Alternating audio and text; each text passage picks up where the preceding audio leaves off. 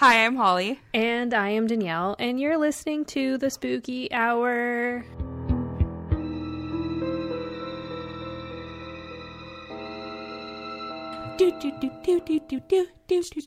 We're back there. We're back on Halloween. Hell yeah, is it Halloween yet? Is it fall yet? Spooky season? Honestly. Fuck winter, I'm over it. It kind of feels more like fall out, though. I don't know if you've been outside lately, but it's been like 8-ish degrees, 10-ish degrees. It's supposed to rain a lot tomorrow, too, so... I'm not converting that to Fahrenheit. Google it. Yeah, like... Mild, pleasant, I don't know. So America, good job on impeaching Trump. Yay! It's one step. Can you imagine being so bad at your job that they try to kick you out twice? Yeah, like, I hope it goes through just so simply for the fact that he can't, like, collect any of his benefits and, like, he doesn't get a security detail. And then you're just one of us, asshole. And he's, like, worse off, too, because, like, I don't think he has any money left, to be honest. I feel like he's probably bankrupt himself, like, his personal funds. Yeah. I feel like he's got nothing. Yeah, definitely nothing. But, yeah, I was quite pleased to hear that. I try not to get too excited because we've seen it before and, like, nothing came of it. But the fact that I think 10 people in his party turned on him. Yep. So I'm hoping that's a good thing, but try to set the bar realistically here. You never really fuck it out with that kind of shit, so. But we're halfway there, so good job. Yeah. But other than that, we're back in lockdown. Yeah. State of emergency, so holla. The most vague fucking rules, though, like, I was reading them, like, I actually read the document, and it's so fucking vague. So, don't leave your house, except for essential trips, but you can go see your friend if it's under 24 hours, and you can hang out outside with 5 people, but you can go do curbside pickup. Yeah, stores are closed. So, you have to go out for essential things, but non-essential things are open, and you could go hang out with people, but only 5 of them. They're just advising at this point. There's no strict rules. No, that's exactly it. They're heavily suggesting. Yeah. No, I wouldn't even say heavily. They're just suggesting. Like, yeah. So it's very willy-nilly. My friend sent me a picture, and I think we should just post it. It's like, Doug Ford is just like, everyone stay home, and then it's just like the angry face emoji. Yeah. And then it's like the second lockdown is him saying the same thing. Everyone stay home, but like the red face angry emoji. Yeah, no, and that's exactly it. That clears up what the fuck this lockdown is right now. The funniest one I've seen is Doug Ford's advice as to whether or not a trip is essential, and it's just a heart, and inside in like girly writing says follow your heart. Yeah. So he's like, don't go out unless it's essential, but like you decide what's essential. He's and it's the same thing with workplaces too. So I was reading about the workplaces, and they're letting employers decide who and what is essential. They can't govern anything. They are enforcing. So I think it's OPP officers, which is Ontario Provincial Police. They can go into businesses and make sure it's distance and et cetera, et cetera. Same and with if you're bylaw. not following the rules, but like they can't tell a place to close. So it's all very wishy-washy, willy-nilly. So our advice is... But they can do fines. That's the big thing. Yes, they can issue fines. I mean, OPP obviously can because they are basically our state police. Yeah. But the big thing is bylaw, which I think is a huge thing because now bylaw can issue tickets. Yeah. And that's also another really willy-nilly thing, too. So they can't just pull anybody over for any reason and ask where they're going and all that kind of stuff. Yeah. It doesn't make sense. I don't know. So just do the right thing. If you need groceries, by all means, get your groceries. But just don't party. Don't be stupid. Stay the fuck home. I've been putting off a Walmart trip for like 3 months now. The Walmart by my house got 4 COVID cases. So thank God we haven't been there, but... I don't know. I'm over it. I'm quite, I don't want to say depressed because that makes it sound worse than it is, but I'm not happy that we're back where we are. It was kind of coming, so I kind of like prepared myself for it. And I also haven't left my house since March, so. So I did the opposite. When our cases went down, we got to like 80 cases. I was back at work full time. I wasn't out partying by any means, but like I got to see Danielle. Mm-hmm. This was like earlier in the year. We went to Toronto, we went to the city and all that, and I was starting to feel safe again. And then as they crept up, I was like, fuck me, here we go. And like I was prepared for another lockdown, but then when they actually said it, I was just like, ugh. Like, how do we go from 80 cases to like we're probably gonna hit 5,000 this weekend. Like, and record deaths too. And Yeah. that's the thing people don't understand. It's like my sister, she's technically a COVID nurse now. Her unit has been deemed a COVID unit. Yeah. And she got her vaccine, which is awesome. But hey, yeah. But people just don't realize, like, yeah, majority of the people do survive, and there's unfortunately people that don't. However, the healthcare system's so overwhelmed because now they don't have enough people, like enough patients or enough patient rooms to fit all these people with COVID. Yeah. So the ICU at her hospital is, they have to like double up patients that are COVID patients. And like, if you're there in ICU but you're not a COVID patient, guess what? You got to sit out in the fucking hallway. So that's what people don't fucking realize. our healthcare system, so we Lake Ridge, I think, so that's a few cities in our area. Those hospitals are all under one system. We're now in overflow. Yeah. Yep. So all of the hospitals in Toronto are sending their patients to our area now. Yep. We're probably going to get to, I don't know if you heard in California, if you're like in a car accident and you're looking like you're on your way out, they're not going to bring you to a hospital. They're just going to let you die. That's really sad. It's awful, and we're heading that way because our hospitals are filling up. Yeah. So it's a fucking catastrophe. I'm over it. I might get drunk this weekend just because I'm not even Hell like yeah. a casual drinker, but You are now. Lockdown round 2. I am now. I'm just so over it. I'm so disappointed. Meh. That's it. Oh my gosh, though. Can we talk about something good? Can we talk about something nice? Sure, what? Happy Spookiversary. Oh my god, I totally forgot. So did I until right this moment. I was like, we have those- something positive to talk about? What? We do. For those who are not on our socials for some weird reason, Me. The 13th was our 1-year anniversary. That was our first episode release date back in 2020 before the world started ending. Do you remember when we used to record together? Yeah, in the We used same to room. sit in the same room. Wow. But yeah, we What a just want to life. say thank you for sticking with us this year. It was interesting, to say the full least. year, yeah. And we say this a lot, but you were quite literally the only positive thing about this year. I second this, yes. So yeah, that was great. That was a nice little happy blip in our reality. And to celebrate our Spookiversary, we wanted to do something a little bit different this week. So we're both covering the same thing Yeah. with different aspects of it. And it's also So our Danielle's- 50th episode. Oh my god, it is too! Woo! So many milestones. That was the most serotonin I felt in like 18 months. I was Did you going to say, see I that? think she was about to do like a jumping jack or something. She got so excited. So yeah, we're both covering the same thing. Danielle's covering the spookies. I'm covering the crime, obvi. But we just wanted to do something fun to celebrate. So with that, should we get spooky? We should. I think we should. Let's do it. Okay. So this week, I think a lot of I was on social media today, you guys. I saw everything. A lot of I people was on guessed this. social media today. It's a milestone for me too. It's a good day. A lot of people guessed our episode, which was A awesome. lot of people, yeah. I'm so pumped for it. We are covering the Viper Room, Woo! which for some stupid reason I thought it was called the Viper Club, and I was like, what the fuck is this place called? So I googled like, what the fuck is this place called? But the Viper Room. I knew of it, and I know what happened there, but I didn't know detail. So here we are. There's a lot of details I did not know. Like, I knew most of the story because I just love the whole, like, the culture of the club, if that Yeah, makes sense. Like, exactly. the rock and roll scene and all Yeah. that kind of thing. I also really loved the BuzzFeed Unsolved episode of it. I So thought they did a funny. really good job of it. Yeah. But, like, I didn't know a whole lot about its early beginnings. So this Yeah. is really fun. I really like this one. Yeah, me too. So I am going to just jump into like a tad bit of history. Hopefully, Holly read my script and she didn't say anything, so hopefully we're good. I said it was hilarious. Okay, good. Okay, we're here.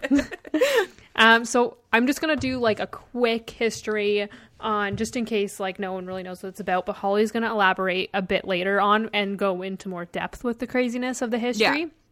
And then I'm obviously just gonna be like, "Hello, ghost. What's up?"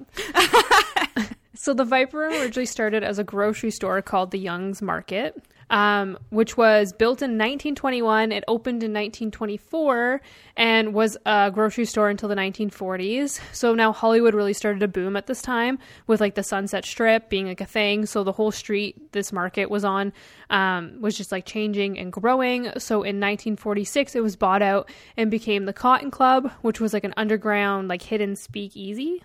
I think. In 1947, it became the Greenwich Village Inn, which was like sort of like in the same route of the underground scene, like the Cotton Club. It actually became like highlighted by some politicians, and one politician said, and I quote, certain establishments which were staging indecent, lewd, and lascivious entertainment, and in which tavern managers were permitting their premises to be used as a gathering place for perverts and other immoral persons. End quote. Sounds like the Tudor Rose. Doesn't it actually? That's so funny.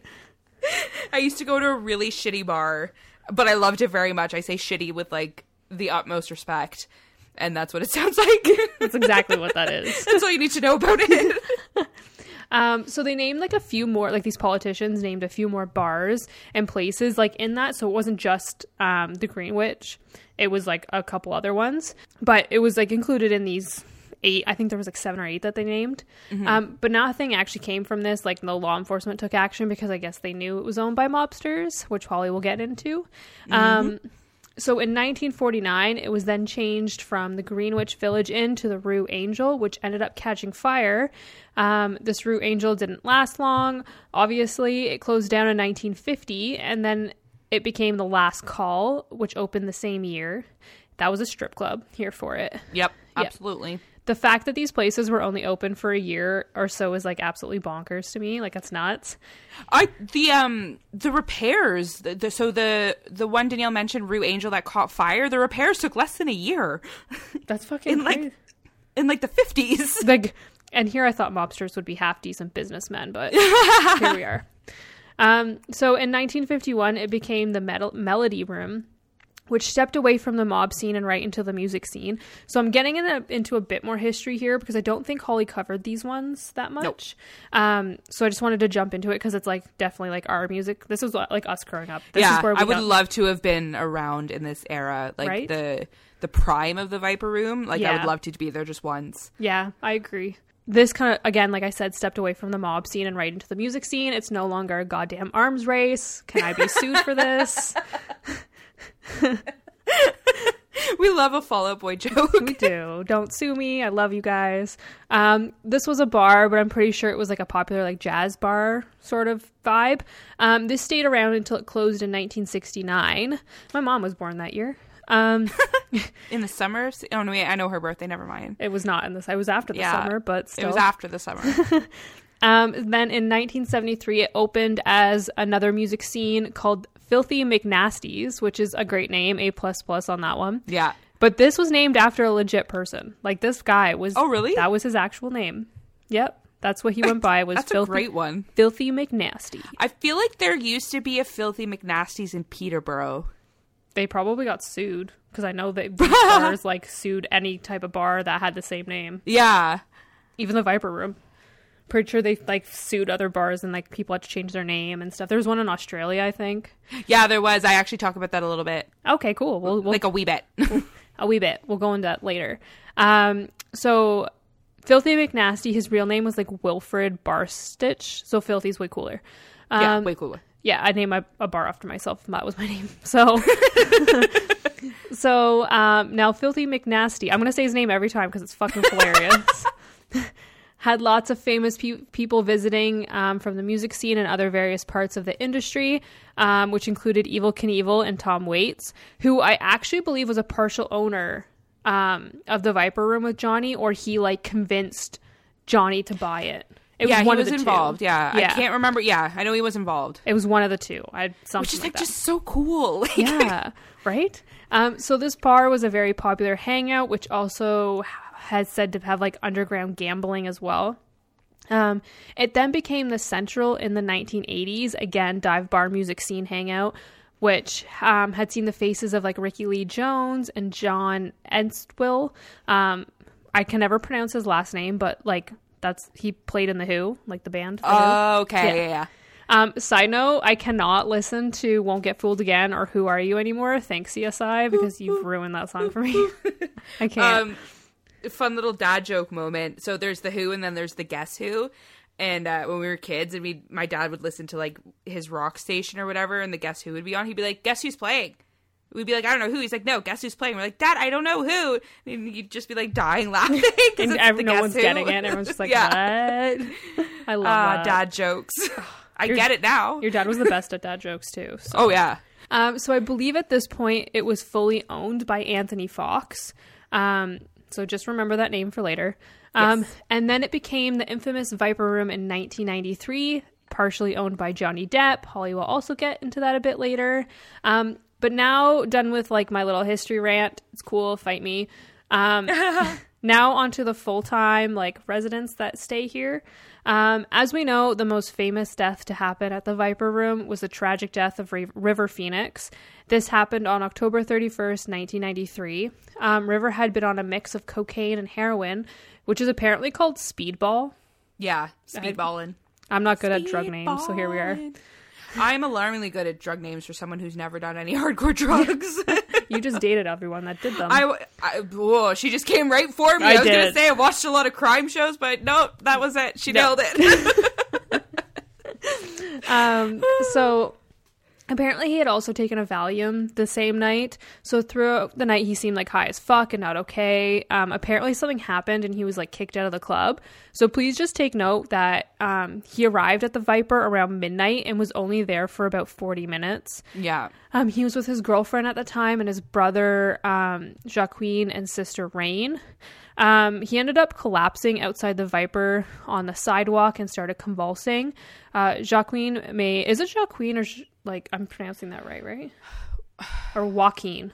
I think it's Joaquin, I feel like I'm never saying his name right, no matter how I say it. Right? You guys know who he is. He's a really famous actor, okay? He played the Joker. Yeah, that guy. Do you not know? We'll just call him the Joker. No, I know who he is. I just don't know the correct pronunciation because no matter how I say it, it sounds wrong. Yeah, I think it's Joaquin. I'm saying it wrong. I think it's Joaquin. We'll go with it. So he made the 911 call, which is fucking heartbreaking to hear. I did listen to it. Yeah. I was like, highly recommend not looking it up, but here we are. Unfortunately, they weren't able to save River. He died at 23 years old of a drug overdose. I thought this was kind of like nice. So Johnny Depp closed the Viper Room on every Halloween after River's death to honor him. So I thought that was really nice too. Yeah, because Halloween is like a big night for bars and stuff. Like that's not like it's not like he's closing on a Tuesday. You know what I mean? Exactly. So, which is kind of nice. Yeah. But yeah, so again, he was only there for like 40 minutes before he got into like some type of scuffle and he got kicked out. Yeah. And then right after that, that's when he passed away, which is heartbreaking. Yeah. So young. Right? So now River's spirit is said to still be in attendance at the Viper. A lady by the name of Rita Flora, or Fori, I don't know, guys. Rita. Yeah. She worked the ticket booth at the Viper for almost 10 years. Correct me if I'm wrong. I don't know if she still works there, so that's why I kind of said it that way. She was on an episode of Ghost Adventures because they also did an episode there. I want to watch that one. I haven't seen it yet. It's pretty good. They caught a voice saying, and I quote, "I get confused," in which Rita states it's River. Like, apparently that's River saying it. She also said that her hair has been pulled and she has been touched by someone or something on her leg. She also believes there is a presence of a woman. Apparently this spirit texted her.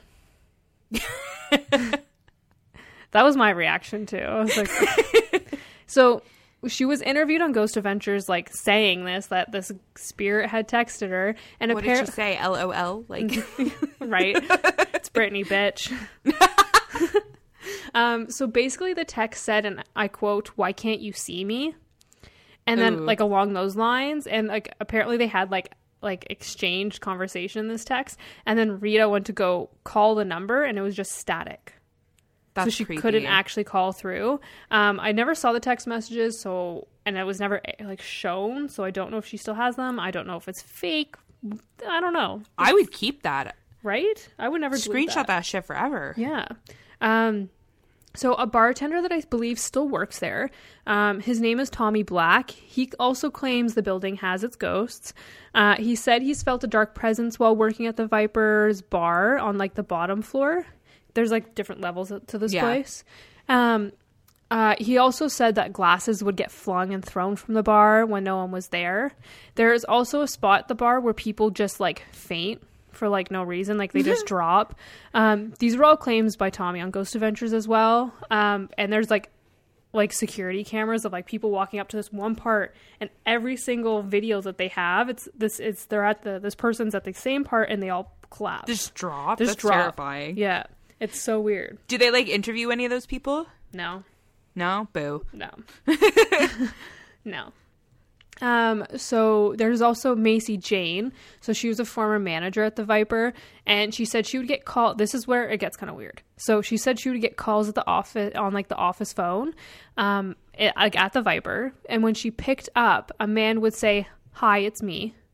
And it would just go all staticky and then hang up. Ugh, so the same terrifying. static that Rita was getting when she called that number. Oh. Yeah. So she said she would get these calls a lot. So obviously they can be prank calls. That's very obvious, and you can get prank texts. But the Especially static at a is place weird. like that. Yeah. But some people believe it's Anthony Fox.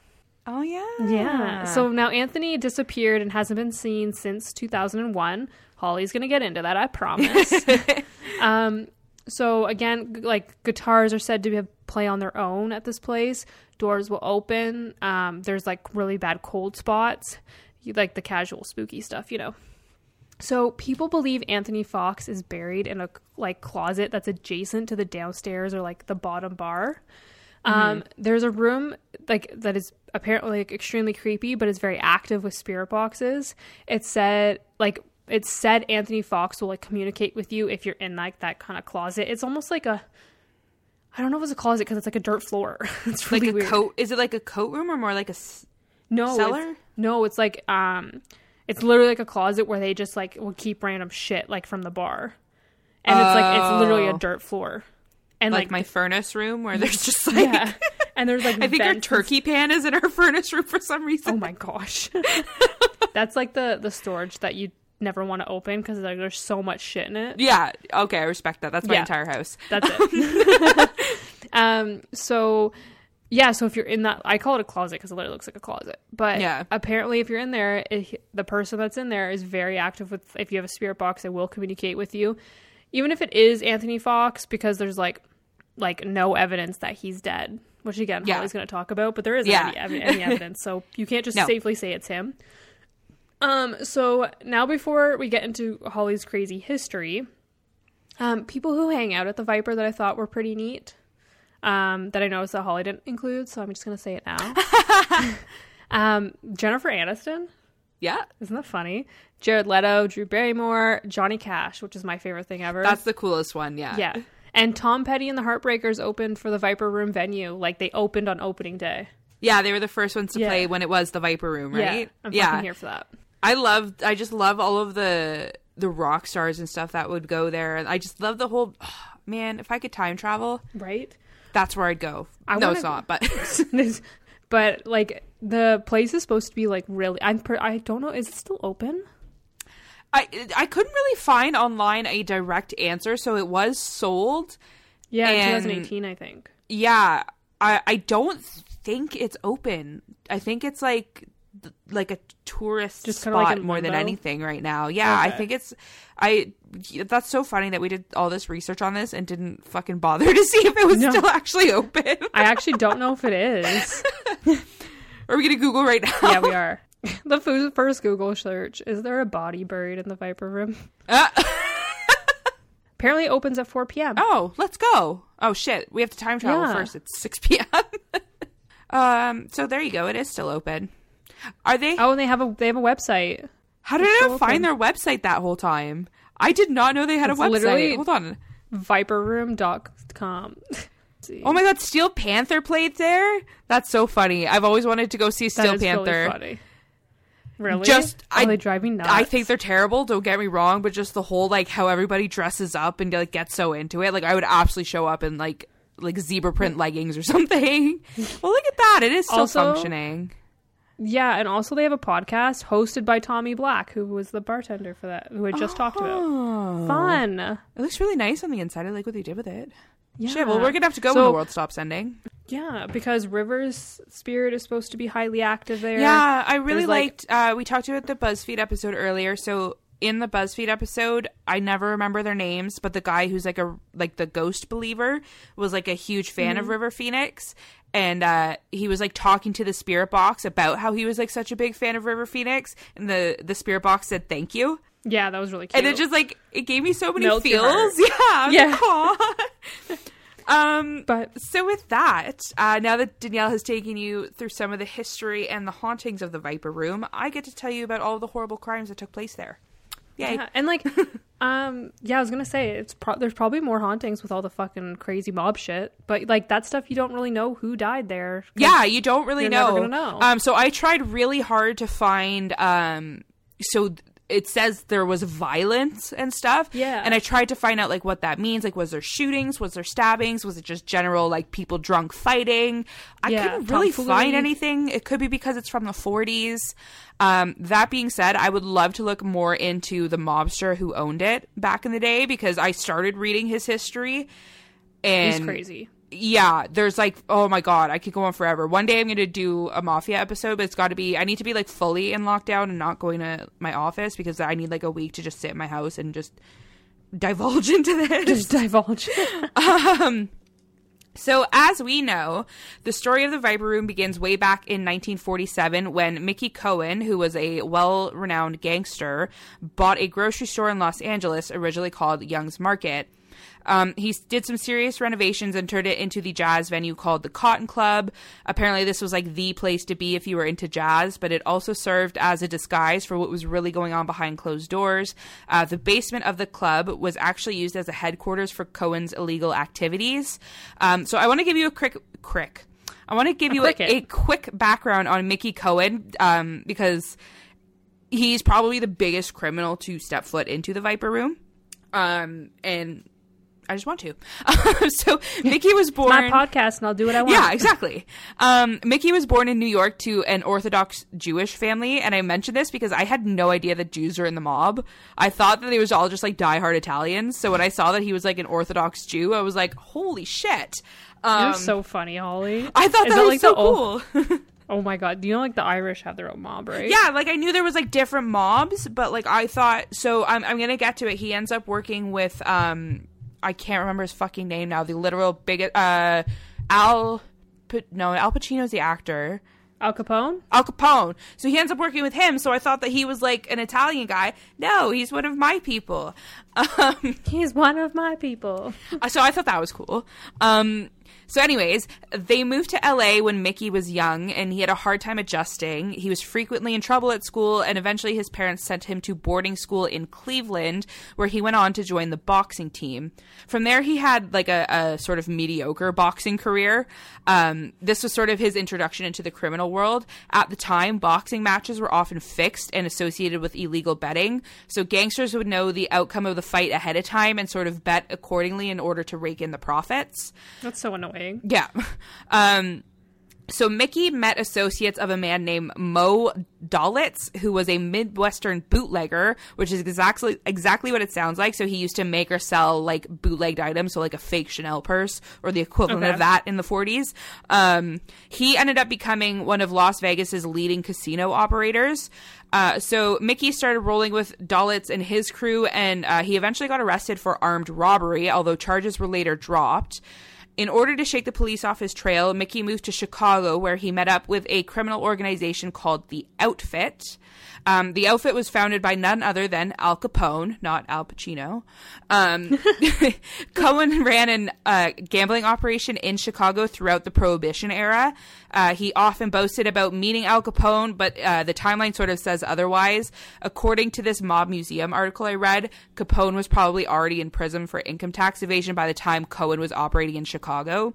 So one of the things about Mickey Cohen is that he often like spoke more highly of himself than he really was. So like he wrote his own biography about how he's like this diehard gangster, but then all the other gangsters that he worked with were like, he was our little bitch. Like, what the fuck? Like, what are you talking about? So I thought that was really funny. So in 1937, with the Outfit's support, Mickey Cohen moved back to LA to further their racketeering business in a newly budding Hollywood. He made rivals there, primarily local mobster Jack Dragna, who is another fascinating person. I would love to read about him. So Dragna and Cohen ended up in this weird partnership in a horse racing gambling scheme mafia type thing, with Cohen ending up working as the muscle. So he was known to like rough up bookkeepers and bettors to get payments and alliance and stuff. So he was the big beefy guy of the operation, basically. Okay. So like I keep saying, I could go on forever about these guys. I would like to do a whole fucking episode on it. But to sum it up, he did a lot of illegal, terrible things, mostly revolving around gambling. He was a super interesting character. Like I said, he was known to make up lies, and he ended up talking to the press a lot and became sort of this weird, like, media mafia darling. He survived several assassination attempts, and his house was actually bombed at one point because of his, like, the way he would, like, lie and stuff. So, like, people would get mad at his lies and I guess fucking bomb his house. How do you, like, go to sleep at night being like, oh, I'm gonna sleep peacefully, and your house gets fucking just bombed? Gets bombed? Like, it's insane. So in the end, he ended up opening the Cotton Club, where even more of these crimes would take place. Eventually, the Cotton Club went up in flames. My guess is it had something to do with a rival gangster. Like, it was probably, oh my god, what's it called when you set stuff on fire on purpose? Arson. Pyrotechnics. Nope, I got this way. Like, you're not wrong, but oh man. So Mickey, they went two different avenues there, but neither were wrong, so that's fine. So after the Cotton Club went up in flames, Mickey Cohen kept the ownership of the club, and it went on to become the Greenwich Village Inn, which Danielle spoke about a little bit. That went under when they were caught hosting. Oh my god. That went under when they were caught hosting illegal strip shows. Then it became Rue Angel. This didn't last long either. As we know, the massive fire broke out just a year into their opening. Then in September of 1950, after some like super fast repairs, it became a strip club called Last Call. In 1951, Los Angeles updated its laws to ban, quote, lewd dancing and cross-dressing. Which would force lewd dance club The Last Call, along with several other of Mickey Cohen's properties, to close permanently. So the locations that Danielle was talking about earlier, all of the ones that were closed, Mickey Cohen owned all of those as well. Yep. He also used crazy because they like close down and like reopen, close down and reopen. I'm like, dude, just pick a business plan and go with it. Yeah. Like, holy fuck. So fun fact here, Mickey Cohen also ran illegal drag clubs in LA. We love a gay icon. And just 24 hours after losing all of his clubs, Cohen was indicted on charges of tax evasion. It said that he and his wife owed a total of $1.7 million in today's money to the government. So it was probably like $3 million back then. As a result, the mobster sold all of his assets, including his lewd dancing clubs. So we're fast forwarding several decades now. As we know, the club has had several names and owners, but it's always remained a Hollywood hotspot throughout the years. All of the coolest bands and biggest stars would hang out there, as we know. This takes us to 1993, when the club was officially known as the Viper Room. Johnny Depp was a co-owner of the club. River Phoenix died outside on Halloween. We already know all of this, but I'm going to tell you what happened after all of this. So sometime around the year... So we already have ghosts, everybody. We have ghosts. Yeah, there's ghosts. Yeah. People died. It was awful. So drugs are bad. Drugs are bad. Drugs are very bad. Sometimes around the year... Oh, my God. Sometime around the year 2000, Johnny was accused of committing business fraud by one of the Viper Room business partners, Anthony Fox, who Danielle mentioned previously. So Anthony alleged that Johnny and 4 other associates had managed to move millions of dollars from the venue to their own personal accounts. The case made it to the courts, with Anthony set to take the stand for the case on December 20th, 2001. However, he never made it to court that day, and he was never seen by anyone ever again. Investigators later found that his pickup truck and his .38 caliber revolver were also missing from his house. Given the circumstances surrounding his disappearance, suspicions were raised immediately. Anthony left his bank account quite full, and there were no transactions after his disappearance. His beloved daughter, who they said that he would like never leave like this and stuff, had just celebrated her 17th birthday days before his disappearance, and his family knew that he wouldn't just up and leave after that. I hope she got all the money. Yeah, I'm gonna get to that. She's fine. Okay. She's good. So tabloids began to speculate that perhaps Johnny Depp had something to do with his disappearance. It made sense. He was about to be sued to shit by this man, and rumor has it Anthony was going to win the case. However, after the disappearance, Johnny settled the lawsuit by giving his share of the Viper Room to Anthony Fox's daughter. She went on to sell it for a pretty pennies to the owners of the Hard Rock Cafe line, like all of those guys. Yeah. So she sold it to them for like millions. She's good. That was really nice of him, though. Yeah. So Johnny essentially set her up for life with this deal. So there's kind of mixed reviews on this. Some people say it was a guilty conscience thing. Some people was like, no, he's genuinely just a good dude. I'll let you guys debate that. I think it was just a really nice thing. He's a good dude. Yeah. I mean, in this instance. Dude, that whole Amber Heard thing. Fuck, man. I just think they're both bad in this case, if we're going to be exactly honest. it. Yeah. Yeah, they both are. Yeah, they were both horrifically toxic for each other, obviously. Yeah. So although Johnny was never an official suspect in the case, a woman named Donna Lynn, who was close friends with Anthony Fox, spoke to Radar Online saying, quote, I believe if Tony hadn't filed the suit, he would be here today. The timing is so suspicious. Tony was about to win that lawsuit. I fucking hate you. I forgot about that. Tony was about to win that lawsuit, but before he got his day in court, he vanished. There are many questions and no answers. Dun, dun, dun. Everyone just go to the Viper Room and go into the fucking closet and just ask him. On January 6, 2002, his vehicle was found abandoned in Santa Clara, California. His body has never been discovered, and the case remains open to this day. So as Danielle said, there's no evidence he's dead. Yep. But he has never been seen since 2001. And people are getting, like, a lot of, like, reports of, like, activity at the Viper Room and stuff, but you can never really prove that it's, like, him. And they've, like, people have gotten, like, spirit box sessions and, like the voice recording, like the readings of like people saying Anthony and like stuff like that. But like when you're listening for that kind of stuff, you kind of like hear what you want to hear, which sucks. I was actually going to say that there's that factor, and then there's the whole factor that like as much of a believer in the paranormal as we are, there's still no like 100% solid proof this exists kind of thing. So like to rely on that as proof of a murder is that's not going to hold up in court. Exactly. And also with Anthony Fox, he owned when it was like before the Viper Room. He owned it at, I believe it was like the Central that I called. So I think I could be getting this wrong, but I believe it was Anthony and Tom Waits who sort of like roped Johnny into this. I believe is the story. So, like, you don't know what kind of, like, dealings Anthony got into with the Central. Like... Yeah. So, it's a really, really suspicious case. No, I'm not going to say it this time. Okay. I was like, why are we silent? No, it's a really weird case. And I'm surprised there's not more being said about it, especially with, like, the gossip going on with like Johnny and Amber Heard right now. Actually, fun fact, Amber Heard tried to like investigate this case as part of their court thing to be like, Johnny's a bad person, this guy's dead, but it didn't really get her anywhere because there's no proof that he's dead. What a fucking psycho. Yeah. I thought that was weird. So anyways, moving on. Not every crime at the Viper Room has involved the mafia or strange disappearances. In the early 2000s, the club turned into a secret celebrity poker club. An illegal celebrity poker club. Still here for it. Some big names who took part in these games include Ben Affleck, Matt Damon, Tobey Maguire, my faves, the Olsen twins, who allegedly brought billionaire boyfriends with them, and Leonardo DiCaprio, my love of my life. Most of these games took place in hotel rooms or secret locations, but the big ones where the buy-ins started at $50K, those took place at the Viper Room. The ringleader of this illegal poker ring was a woman named Molly Bloom, no relation to Orlando.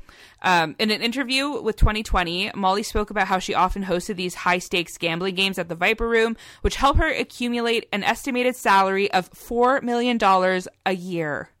Goals. Absolute goals. In tips. Those were her tips. I want tips like that. Like, what the fuck? That's amazing. She's doing amazing, sweetie. I like her. I really like her. That's why I spoke so much about her. So the games themselves were illegal to begin with and often involved heavy drinking and drug use from the participants. Eventually, Molly started taking money from the pot of each game, which technically made her part of an organized crime. So the FBI caught wind of this fairly quickly. Before we get into that, I wanted to share this. Molly revealed that the biggest sore loser was Tobey Maguire. Come on, Spider-Man. Spidey was also one of her most regular customers, which made this really annoying for Molly. She seemed to like really hate him. Like every interview I said, she shit talked him. Really? She claimed that he once made her, quote, bark like a seal who wants a fish in order to earn her tip. He also refused to play any game that did not use his $17,000 card shuffling machine, which he later tried to force Molly to rent for the games. So she would have to pay to use the machine that he wanted to use.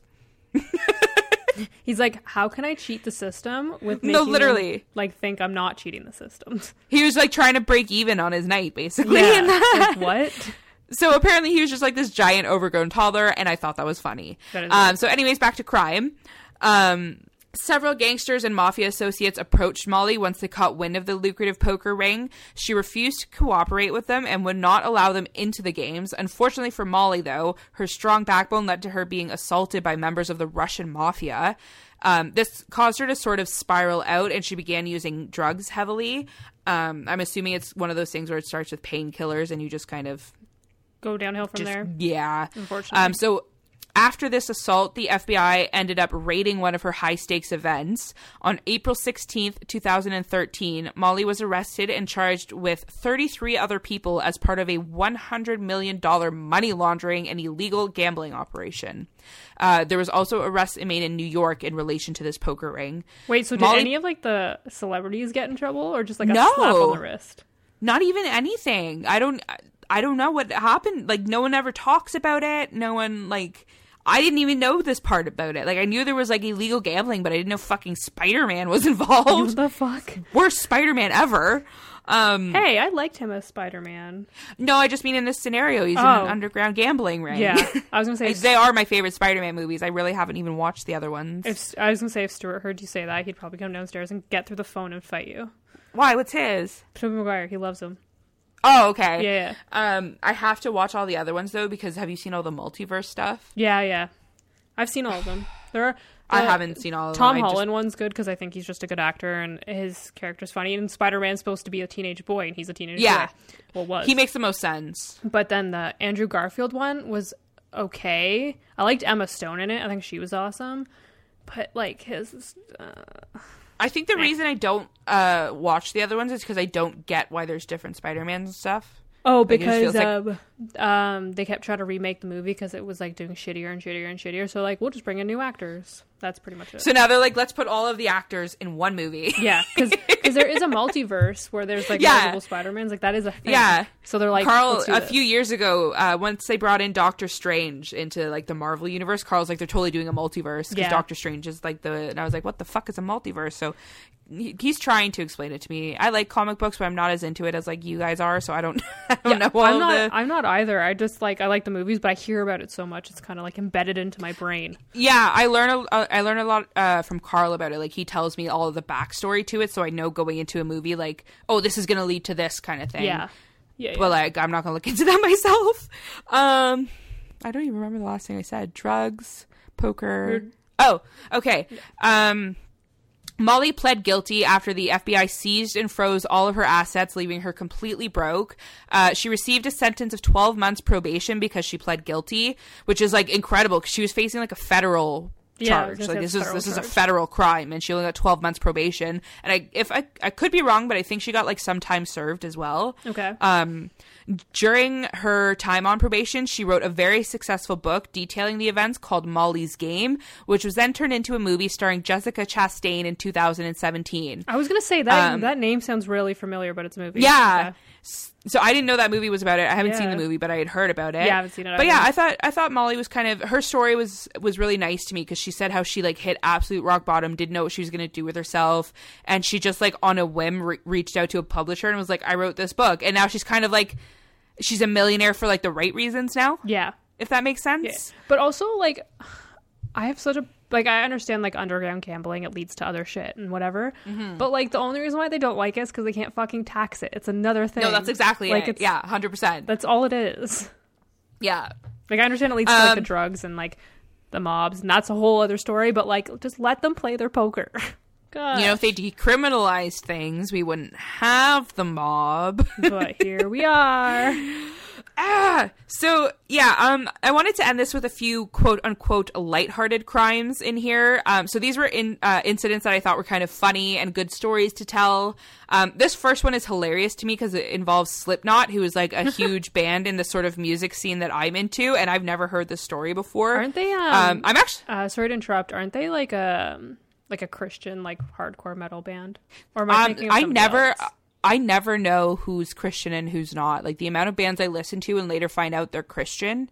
Yeah. That's the thing about listening to music that's mostly screaming, is you don't always know what they're saying. Slipknot just scares me. The biggest one for me was Memphis Mayfire. So I had seen Memphis Mayfire like 4 or 5 times on Warped Tour, and I liked them. I thought they were cool. So I finally started to like put their music on my Spotify, and I was on my way to work one day listening to them. This was like 2 years ago, and he said something about God or like, and I was like, hold on. And I like turned it up a little bit, and he's saying about like faith, and like, I was like, hold the fuck. So I went to work, and I spent the first like hour of my morning Googling their lyrics, and I was like, oh my God, they're a Christian band. Like, holy shit. It blows your mind. Under Oath is another one with like really religious undertones. I don't, maybe it's not Slipknot. Maybe it's Under Oath. Under Oath says they're not Christian, but like they sound pretty Christian. Yeah. August Burns Red is another one that's Christian. Like, see, I'm just like, I don't like, I'm polar opposite of like Holly's music scene right now. I'm like, Mumford and Sons is like really Christian. Are they? I think so. They sing about religion all the time, but it's how you interpret the lyrics. For the record, I also like Mumford and Sons. I'm a very complex person. Okay. Oh yeah, no, I wasn't trying to roast you. I'm sorry. It's always so funny at work when people talk about music and stuff, because I could talk to like the guys out back who listen to metal, but then I could also talk to like Janice out back who listens to Celine Dion. Yeah, you're like Holly's like in every aspect of music, and it's fantastic. You gotta be. So fucking Slipknot. Oh yeah, we're so sidetracked. In 2001, Slipknot frontman Corey Taylor flew to LA from Iowa, where they were recording a new album. Apparently he needed to let off some steam, and boy did he ever succeed. His night started at a nearby bar called Rainbow Bar and Grill, but he was kicked out after throwing a shot glass at a fellow patron. He then proceeded to bring his chaos to the Viper Room, and I guess while he was there, someone dared him to kick his foot through the front window of the club, and naturally he did so. Unfortunately for him, a police officer was chilling like right nearby and witnessed the whole incident. Corey knew he was screwed, so he simply walked up to the police car, put his hands on the hood, and like just let them arrest him. He's like, this I don't is even fine. think the cop was out of the car at that point. Like, he just was like, fuck it. So he allegedly passed out cold in the back of the car right after they tossed him in. He didn't receive any charges, but he was forced to pay $500 in damages to the Viper Room. Oh, that's kind of nice. The Viper Room was also the scene of a notorious onstage fight between members of a fairly well-known band at the time called Brian Jonestown Massacre. And yes, they are named after that Jonestown Massacre. The fight is featured in a documentary called Dig, with an exclamation point. Which, what a name. I don't know. I felt like I had to say it like that. So the fact that there was a fight on stage led many people to believe that it was actually a mockumentary, and people started comparing it to This Is Spinal Tap, which I don't know if you've ever seen that, but highly recommend. It's about like a fake metal band, basically. So members of this band were left bloody and injured after the fight, and the band left without playing a single song. They couldn't even get through one song without fighting. Can you imagine paying like the cover for that, and then these fucking assholes? Yeah. The house is buying me drinks that night. Yeah. That's all I'm saying. Like, what the hell? And to end it off, it seems as though the curse of the Viper Room reaches farther than its location in LA. As Danielle mentioned, there's a club in Melbourne, Australia named the Viper Room. This club was forced to close in 2009 due to a whole slew of illegal incidents, including 2 shootings and a, quote, string of violent events. Which is crazy. Which, again, isn't Australia supposed to be like, no guns, woo? Yeah. In that exact way. One of the co-owners of this Viper Room was arrested on drug charges around the time of the closing as well. All in all, it seems like no matter what they called this club, trouble was sure to find it. And I kind of think that maybe that's why the spirits still linger. Like, there's so much negative energy there to, like, pull it all hold in. on to. Yeah. That I think it's just like a hellmouth at this point. But then also, like with the Viper Room being so, like, notorious, like, everyone went there. Like, what if the spirits just don't want to leave? They're like, this is my place. This is where I want to be. I'd believe that. Yeah. Especially, like, if River Phoenix is still there, like, that was his spot. You know what I mean? Like, they were all pals, Johnny and them. I would believe that. Yeah. Maybe they just don't know they're dead. Oh, that's sad. They're just waiting for the next band to play, but they fucking argued and took off stage. I feel bad for them this year. No shows. Yeah, they're so lonely. Let's go hang out with them. I honestly would love to. I've wanted to go here for so long, and it's on my bucket list, and we're going to do it one day. So that's another one added. So we're going to go to Louisiana. And then we're going to hop over. Yeah. Perfect. It makes sense. I mean, that's the only reason why I'd ever want to go to LA. Like, I'm not trying to, like, be that, like, I'm like, I don't want to go to LA because it's LA. I just don't like the fucking heat. But I want to go to Louisiana. That makes a lot of sense. But I would love to go to certain parts of California. I feel like I want to go to LA just to say I've been to LA because I was a huge fan of, like, The Hills and Lauren Conrad and all that. But yeah, there's no real appeal to me. Oh my god, I'd want to go to, like, the San Francisco's where? Like, it's from that show Vanderpump Rules. Fight Me. Oh my god. I'd go there and buy their outrageous fucking overpriced food. Go to Nobu? Yeah. Nobu for some sushi? Yeah, let's go. I would also like to go to San Francisco because they are the only zoo in North America that has Galapagos tortoises. Oh my god. You're such a dork. They're so cool. They're like 200-pound tortoises. Jesus Christ. That's actually awesome. They're like little people with shells. Imagine trying to get up those hills, though. Oh my god, my fat ass ain't getting up one of those hills. I'm getting a car. Fuck that. The thought of walking it is just like, no, I die. I want to go to Colorado. We wanted to go there 2020. That was one of the places we were looking at. But no. That's fine. We were going to get, like, a cabin in, like, the woods and, like, basically go to a cottage, but in Colorado. And I was coming, right? You were going to invite me? Yeah, obviously. Yeah, no, you weren't. But yeah, you fucking are now. It's beautiful in the fall, is. though. We were going to go, like, in the fall. And, yeah, fuck me.